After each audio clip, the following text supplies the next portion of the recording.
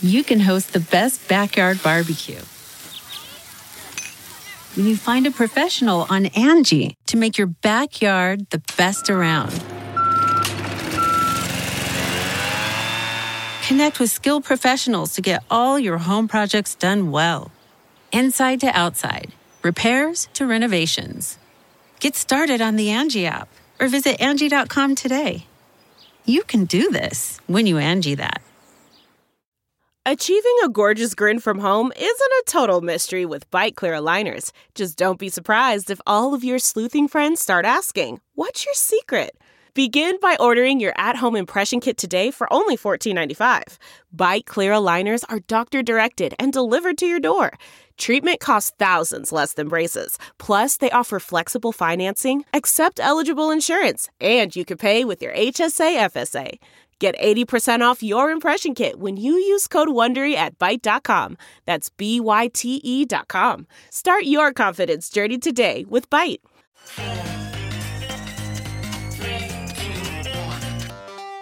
Welcome back to The Breakdown with me, NLW. It's a daily podcast on macro, Bitcoin, and the big picture power shifts remaking our world. The Breakdown is sponsored by Nexo.io, Arculus, and FTX, and produced and distributed by CoinDesk. What's going on, guys? It is Wednesday, February 2nd, and today we are discussing whether India is heading towards crypto legalization. First, though, if you are enjoying The Breakdown, go subscribe to it, give it a rating, give it a review, or if you want to dig deeper into the conversation with some really interesting thinkers, join the Breakers Discord. You can find the link to the Breakers Discord in the show notes or go to bit.ly/breakdownpod. So the Indian crypto story has been an absolute saga. In 2018, the Reserve Bank of India effectively outlawed crypto by making it so that financial institutions in the country, banks, etc., could not interact with cryptocurrencies or crypto-related businesses in any meaningful way. In early 2020, however, the country's Supreme Court overturned that ban, creating much more space for native crypto companies to grow and flourish. Since then, however, it has basically been an endless string of back and forths and rumors and innuendo and reports on whether or not crypto is going to be banned in the country. And of course, this has pretty big implications. India is a huge market. It has a tremendous number of people who could participate in, get the benefits from, as well as contribute to the development of the crypto space. I mean, we are talking 17.7% of the world's population, the third largest economy in Asia behind just China and Japan. And to be clear, the lack of clarity hasn't really stopped Indians from participating. India was one of crypto's biggest adopters last year, ranking number 2 on the Chainalysis 2021 Global Crypto Adoption Index, behind only Vietnam and just ahead of Pakistan. That index is benchmarked to 3 factors: 1, on-chain cryptocurrency value received, weighted by purchasing power parity per capita; 2, on-chain retail value transferred, weighted again by purchasing power parity per capita; and 3, peer-to-peer exchange trade volume, weighted by PPP per capita and the number of internet users. Within the wider crypto space, some prominent voices like Balaji Srinivasan have been really focused on the question of India. Last year, he wrote a series of great pieces on exactly this. One argued that India should indeed launch a digital rupee, but it should be backed, he thought, by Bitcoin. He argued that Bitcoin backing would help prevent deplatforming, which makes it relevant for India's national security. He made the argument in terms of foreign investment, arguing that crypto would bring capital to India. And of course, he pointed out benefits to remittances in the remote economy. In addition to arguing for Bitcoin and crypto, he also argued pretty strenuously that India couldn't really ban Bitcoin if it wanted to, saying, quote, "It's not technically feasible. Math and computer science get in the way. It's not socially feasible. Brilliant engineers, billionaire financiers, and tens of millions of crypto holders globally prevent formidable obstacles.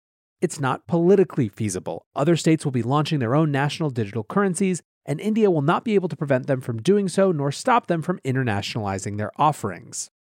Despite all of this, there has been a lot to think that India was headed in the opposite direction. As recently as November, the Prime Minister, Narendra Modi, had given comments that painted their crypto stance in a challenging light, talking about the concern that cryptos posed for the nation's youth. And then just weeks later, we saw proposals for prohibiting private cryptos.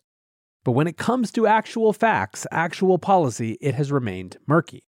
Earlier this week, however, we got a little more actual factual information. Indian Finance Minister Nirmala Sitharaman gave the annual budget speech to Parliament. This was more than 2 hours, and among the numerous topics, one was her announcing a 30% tax on crypto. This new tax regime would come into effect on April 1st of this year and would be relevant for any income generated by the transfer of digital assets. In the same speech, the finance minister also discussed the launch of the digital rupee to be issued during 2022 to 2023. This is the first time that a timeline has been actively discussed by the Indian government. Sitharaman said in her speech, quote, "There has been a phenomenal increase in transaction in virtual digital assets. The magnitude and frequency of these transactions have made it imperative to provide for a specific tax regime." Now, when asked about taxing citizens before the country's crypto regulations are finalized, she said, "We have circulated a paper, inputs are coming in, public stakeholders are coming in, so regulation goes through that process."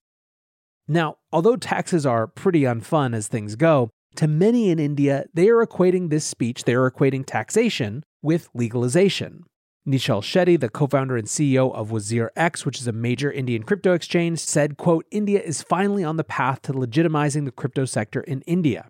He also called the digital rupee rollout, quote, "phenomenal," saying that it will, quote, "pave the way for crypto adoption." Still, he said that the biggest development was, quote, "the clarity on crypto taxation, which will add much-needed recognition to the crypto ecosystem of India." Sumit Gupta, who's the co-founder and CEO of CoinDCX, said the budget was, quote, "forward-looking and inspirational," and that taxing crypto transfers was a, quote, "step in the right direction." Siddharth Sogani, the founder and CEO of the crypto research organization Kribako, said, quote, "You can't tax something which is illegal. Hence, this is a very positive move by the government and is very good for the industry. If there are tax clarities in this space, more money is likely to come in." Nexo is a trusted and easy-to-use crypto platform where you can buy cryptocurrencies at the touch of a button and start earning up to 18% annual interest that is paid out daily. They support all of the major assets on the market and even allow you to swap one asset for another or borrow cash against your crypto without selling it. Nearly 3 million people in over 200 countries trust Nexo with their digital assets. So whether you're just getting started or you're a seasoned pro, get the most of your crypto today with Nexo at nexo.io. Meet Arculus, the next generation cold storage wallet. Arculus secures your crypto using 3-factor authentication, providing a simpler, safer, and smarter way to store, buy, swap, send, and receive crypto. Arculus is offline cold storage. Your private keys are encrypted on the Arculus keycard and are never online. Stay safe from hackers with no cords, no charging, no Bluetooth. Just crypto security made simple. Buy now at getarculus.com. That's GETARCULUS.com.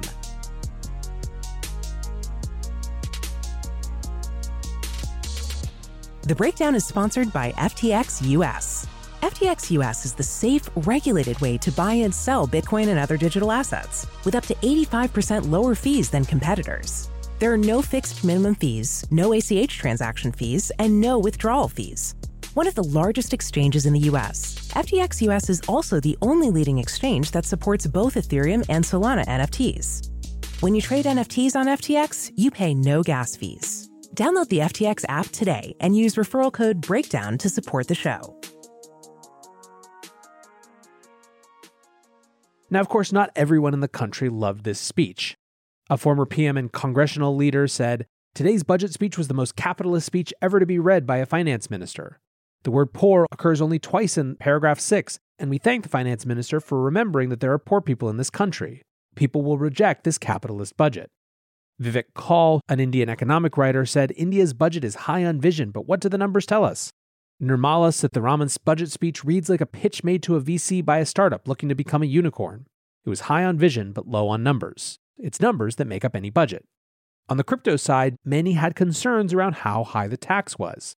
Tony Linklet writes, "Maybe it's a win for wealthy individuals and corporations, not a win for average Indian. Tax rate is predatory and makes crypto investing punitive. It's specifically designed to keep them poor." He also points to a Business Insider article that says that this would put crypto on par with the highest income tax bracket.